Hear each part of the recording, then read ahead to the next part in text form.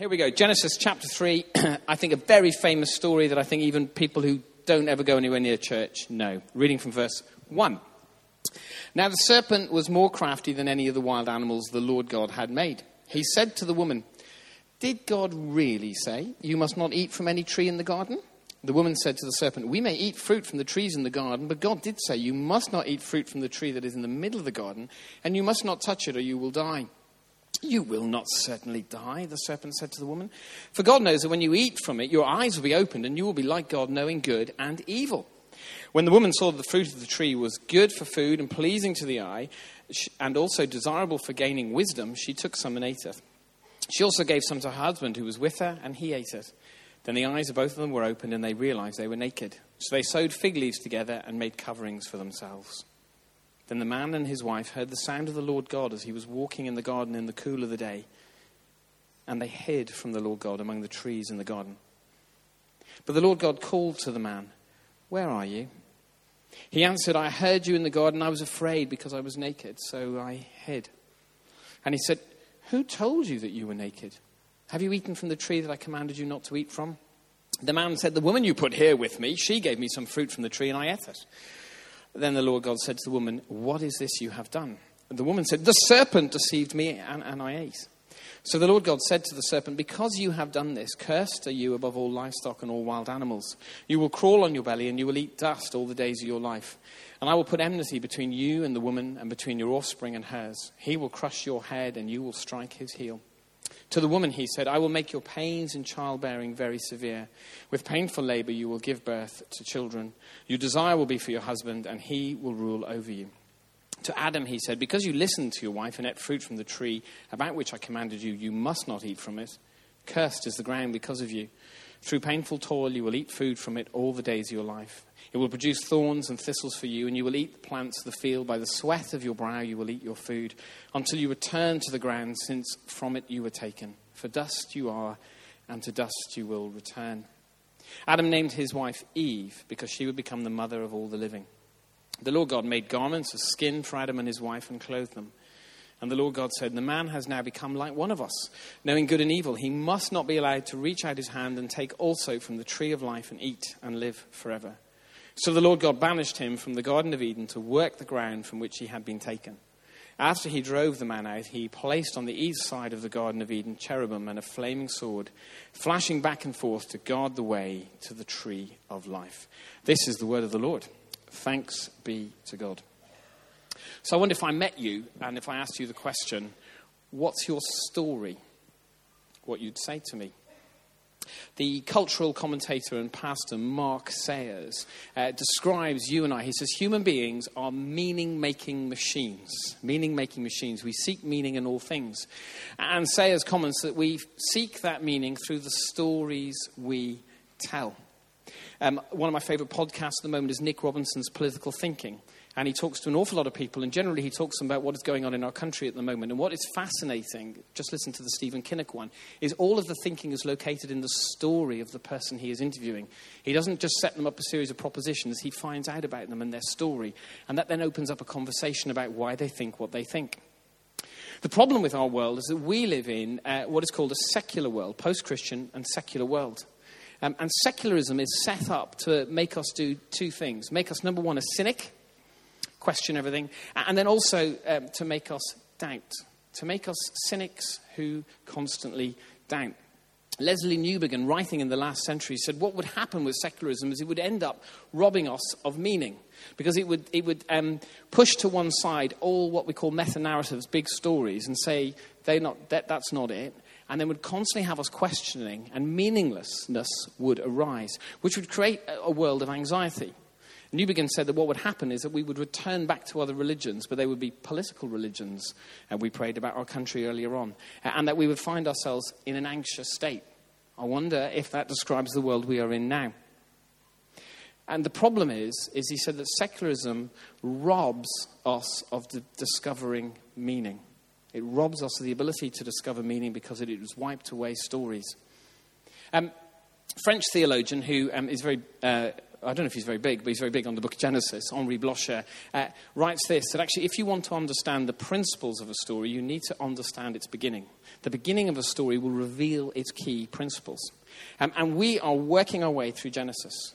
And we said it's going to be a really good book for us to learn how to follow Jesus in a post-Christian world, because Genesis is a book about God's call to men and women to follow him in a world that has turned its back on him and where most people aren't looking for God. And our world is not so different. So we have reached chapter 3.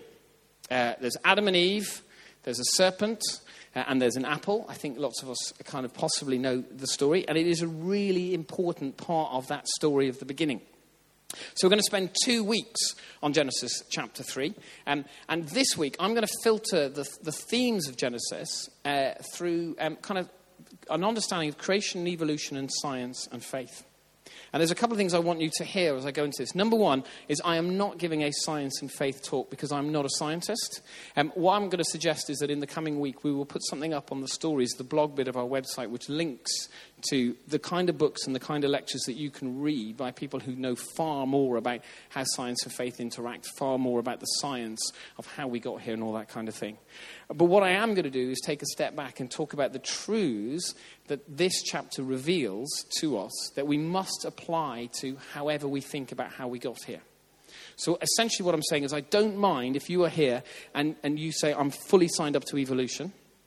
And I don't mind if you're here and you say, actually, I don't know what I think. And I don't mind if you're here and you say, I read Genesis literally and I think the world was created in 6 24-hour days. I honestly don't mind. I'm not going to, because I'm not an expert on those. What I am going to say is that lying behind, if you are a follower of Jesus, all of those 3 points are some truths that you must agree to. Essentially, they're the kind of like, the word is dogma, but they're kind of things that we've decided as a church that kind of we all agree and are correct. Now, some of the scientists are already going, hold on a second, you're saying theology is above faith. Yes. But actually that's somebody who's an atheistic scientist will say that's above everything else. And somebody who's a psychologist will say, well, I filter everything through psychology. And if you're a historian, it's what our world does. We filter everything through the thing that's most important to us. So I'm putting out today that actually as a follower of Jesus, that actually our theological understanding of the themes is what is most important. And therefore then any view that we hold must line up to those. Make sense? Excellent. Right. I've done the reading. Right. There's 3 things it says reading here, but I've done that. Excellent. I'm now fooling myself that I've bought some time, but I haven't because I've already done the reading. And there are 3 things I think this passage, 3 themes that I think that we need to kind of hold on to with whatever view we take about how we got to where we are. The first theme for me jumped out in verses 1 to 7, which is the encounter between the serpent and the woman, and then the woman and Adam and the apple. And it's this, is that actually creation is good. Creation is good. In Adam and Eve and what they do, and in the conversation with the serpent, there are a few things that actually Eve, first of all, and then Adam, is kind of encouraged to deny. Number one is kind of the good and the completeness of creation. Actually, in terms of is there more to this? Is it better than it is? What if you eat that tree? Which also means, could it be worse than it is? Number 2 is the goodness of God, which is actually where he starts. Did God really say? And then lying behind it as well is actually what it is to be a created human being in the image of God. So actually, could you be more? Could you be more? And Eve is encouraged to deny those things. And what we would term naturalistic evolution, so that's kind of a view of evolution that removes God completely, denies those in different ways. There isn't a God. The creation, the goodness of creation is there, but also the kind of the mess of creation is there. And actually, human beings are just animals that got ahead of everybody else. So it denies that there is a good God. It denies that creation had a good original state. And it denies that there's anything unique about you and I. And so it's important when I think we think about how we got to where we are, to say that the Bible is very clear the whole way through that evil, suffering, and death do not belong to the natural order as it started. Evil, suffering, death do not belong to the natural order as it started. That that actually when God made man, he said, and it is very good. Now, there are a few problems that come up. Number one is so where did the serpent come from? Like God says, don't eat of the tree. You think he might say, don't eat of the tree. And by the way, if you see an animal talking to you and you're not Dr. Dolittle, go, hold on a second, that's a bit odd. But where did the serpent come from? And there's an understanding there that actually our world is not isolated. And actually we believe that as spiritual people. And there's a sense that actually creation is open and dynamic. It's not closed or fixed. We'll come on to why that's quite important for us in a moment. And that actually, that in terms of there are other fallen beings at work. And so that the existence of the serpent kind of leads us to a kind of an understanding of our linking in the supernatural and in all sorts of other realms to other beings and other creatures. And also this sense of the creation is open and dynamic, not closed or fixed. And so what we are invited to do is put our trust in a good God of a good creation. We are invited to put our trust in a good God of a good creation. And however we line up here, so maybe we line up in a theistic evolutionary worldview, we need to have an understanding of the goodness of creation, and we need to be able to explain how we got, I'll say I don't quite know, but actually how we got to a goodness, because the Bible is quite clear on that. Or back over here, we need, we can say that, but then we also need to have an understanding that actually there's an open and dynamic part about it, because the serpent has come in, and there was earlier on in the chapter the bit about subdue. But that's the first theme, creation is good. And we need to share this to a cynical world, this view of our good God and a good creation. Because actually, whatever you think in terms of faith, most people out there think you're weird anyway. Okay? Let's just name that one. A few years ago, I was after a curry at hockey, and we were in the bar, and I was talking to the captain of the team I was playing for, and he asked me the question. He said, "Why did you decide to become a vicar?" And I said, "Well, because God called me to." And he went, No, really. I mean, why? And I went, "Well, because God called me to." And he said, "No." And he said, "Put that to one side." He said, "Did you think it was like I was a social worker or vicar, and you thought actually vicars don't get paid much, but they do get a house?" I went, "What?" And he went, "Well," he said, and then he looked at me, and this was kind of a compliment. He said, "Because actually," he said, "I reckon you're quite bright." I said, "Oh, well, I'm fooling you." And he said, "So," he said, "You don't believe this stuff, do you?" I said, "What stuff?" He went, heaven and hell, Jesus, good God created the world. He went, basically everything that, and I went, "Actually, I do." And he kind of looked at me and went, "Okay." What was interesting is then it opened up a whole other conversation around why I thought God was real, why I thought he was good. We got on to question about where evil comes from, and all, because it's the question you get to, how does a good God allow evil? But his standing point was, there's no way you believe this stuff. And actually, we need to share these stories in our cynical world. We need to be able to locate them. We're going to come on to why we have ups and downs and life doesn't quite make sense. But we need to trust in that God is good. Creation was made good. And you and I, there's something unique about us because we have the image of God and the breath of life in us.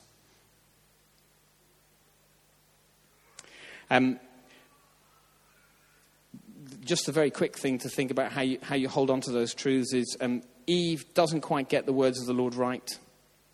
And actually, if you read the Old Testament, it's very clear that the word of the Lord is really important. The man who meditates, or the man or woman who meditates on his word, it's like a tree planted by streams of living water. And this book, meditating on this book, draws me back into the goodness of who God is, the goodness of what he has done, is doing, and the uniqueness of me made in his image. Do I meditate on this book? Jesus used this book when the devil came to tempt him. Are we people of the book? Because actually, creation is good. God is good. Secondly, creation has fallen. I got this from verse 8 to 19. So Genesis is very clear that there's a shift that has happened in how our created order operates.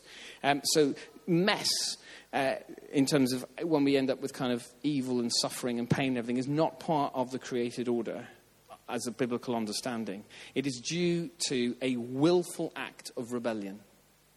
A willful act of rebellion. And the consequences, I don't have time to go into them in depth, but the consequences that are listed by the Lord God to the serpent, to the woman, and to Adam, the word is talionic. It kind of means, it's where we get the word retaliation from, an eye for an eye, a tooth for a tooth. But what it means in this bit is actually because of what they have done, there's an equal and opposite reaction.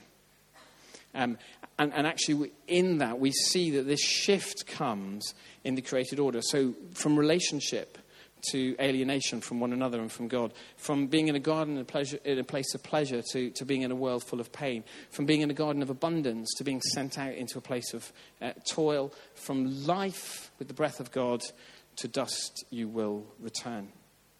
And actually, it's really crucial for how we understand us and our lives and the stuff that we go through, is that most of the stuff we go through is not how God intended it to be.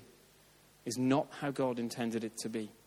The pain of your life, the sickness of your life, the sorrows of your life is not how God intended it to be.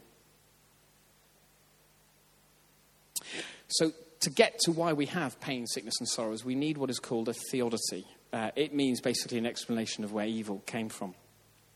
Irenaeus had a go at this. I'm not going to agree with him, but I'm going to let you know that there's other ways, and I'm going to tell you who I agree with. And he said that basically God has created the best of all possible worlds, and in that best of all possible world, suffering and pain, etc., exist for us to become all that we could be. There's probably people here who've got a PhD on Irenaeus' theodicy and gone, well, he's really done that really badly in 60 seconds. Come and find me later on. But basically, God's created the best of all possible worlds. Pain and suffering are part of how you and I could be all that we can be, except that the text says, after he made man, or humans, and he saw that it was very good. So he doesn't so Augustine, who I'm going to kind of line up with, said that actually God is perfectly good. Morally, he is good. And that actually rebellion and free will came because of us. And actually, another philosopher called Alvin Plantinga, sort of picking up on Augustine, talks about how part of God's moral goodness is that actually your and my free will, the serpent's free will, is part of the created order. That in his moral goodness, God has made an open and dynamic world in which you and I are given free will. And then he chooses to operate within what he has created. Plantinga sort of says it like this: God invented circles, and then he decided a circle couldn't be square. Because actually that's kind of how it works. So actually your and I free will is part of God's moral goodness, but it does come, therefore, with a consequence. And it is important, Blocher, my French friend, would say it is really important, however we get there, and you can read Blocher's book about how he gets there to sort of about 40,000 years ago, and a kind of a shift in humanity that meant that it was then possible to walk with God. But Blocher says, however you get there, it is still important that you get to the fall. He says this, he says, affirmation of the disobedience in Eden as a real event or occurrence at a specific moment in time has been part of church, here's this word again, dogma, church teaching from the start. Blocher says, it is an essential part of which we shall be wise to maintain. And then he links that to Romans chapter 5. I'm going to read verse 12. Therefore, as sin entered the world through one man, and death through sin, in this way death came to all people, because all sinned. Blocher's point is that actually we understand that actually sin entered the world through one man, or through this occurrence, this act of rebellion, and therefore death then reigned. And then Paul will go on to say that life, forgiveness, has come through one man, the second Adam. If we begin to unpick our view of how we got here, and we begin to, and I'm not saying you have to have a literal Adam and Eve, but if you get to a point where you go, I don't think there was a fall, you begin to kind of, James alluded to this last week, you begin to kind of pull away at the rest of Scripture, and then you begin to pull away at the very cross and resurrection itself. And there are things, because actually there's stuff that goes on in our faith that doesn't make sense. So you can say, I can't quite get how you would get to human beings who could have a willful act of occurrence, and I don't quite see the proof for that outside of the text. Go, great, excellent. And then you could go, but I don't quite get, I've never seen a dead person come back to life, so I don't quite get how a dead person could come back to life and then ascend into heaven. It's not been proved. There's enough history evidence around it, but it's not been proved. So actually, some of these themes that come out of Scripture are really very important for us to hold on to. What it does is it leads us to this concept that creation is good and that it has fallen. If we get that, leads us to look for a rescue and leads us to take responsibility. So in terms of, in my mental health journey, one of the key moments for me was learning to take responsibility for what goes on inside my head. Does that make sense? I had to take responsibility. It doesn't mean that there's a whole load of other things of people who da-da-da-da, but I had to say, actually, what goes on inside my head goes on inside my head. I'm responsible for that. And actually, for me, that was a real step forward in terms of change and healing and wholeness. And actually, if we're going to step into the forgiveness that Jesus offers us and the truth of the cross, we have to step into taking responsibility for the fact that the most of the way the world is because of our rebellion. Because of our rebellion. Creation has changed, has fallen. Paul says all of creation groans, awaiting its redemption. It was good, and it has fallen. And that's why we work for change. It's why we pray for the environment, because actually it's not a system that's just kind of seeing what's going to happen next. And one day, maybe we'll wipe ourselves out and it'll reset. Actually, it's the theatre of God's glory, according to Calvin. We are made in his image, and we are called to make it as amazing as we possibly can. And that's why the church should be in the forefront of justice. It's where justice comes from, and in the forefront of caring for the planet, because of how we understand it and because of how we understand it got here. Creation is good. Creation has fallen. Creation has a future. This is a really key thing about our understanding about how we got here. Have a look at verse 20. So in verse 19, the Lord says, "For dust you are, and to dust you will return." If you've got children, you've ever given out to them, at that point, everybody's feet are looking at the floor, and everybody's like, "Oh!" And I've never either A, as a child, or B, as a grown-up being given out to, or B, with my own children, kind of like gone da da da da, boomf, and then my child has responded with a really positive statement, going, generally it doesn't happen. Does it happen in anybody else's house where you go, "You've da da da da da," and the child goes, "Oh, thank you so much. I think you're amazing, Daddy, Mummy." Happen in anybody's house? No. Okay. Adam's response, God says, "Dust you are, to dust you will return."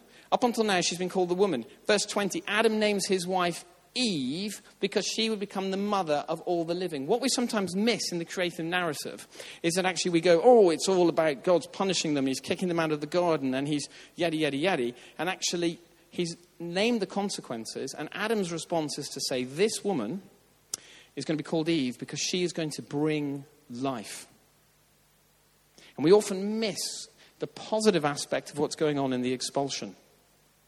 Adam anticipates that what has just happened is not always going to be the case. In the midst of hearing dust to dust, he celebrates life over death. And I want to submit to you that he heads out of the garden anticipating a good future, even if it is not a good future that he will see.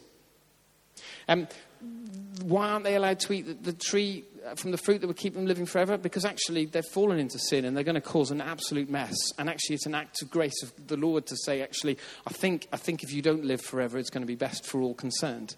I'm going to do something else so you can live forever. And any view that we hold of creation must be headed towards this sense of anticipation, creation groaning, awaiting its final redemption or consummation, return to how things are supposed to be. And there's a famous clue in the text about how that's going to happen.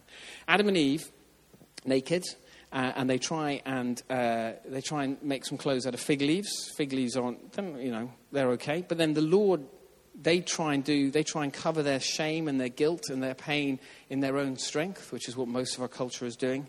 And the Lord does it better.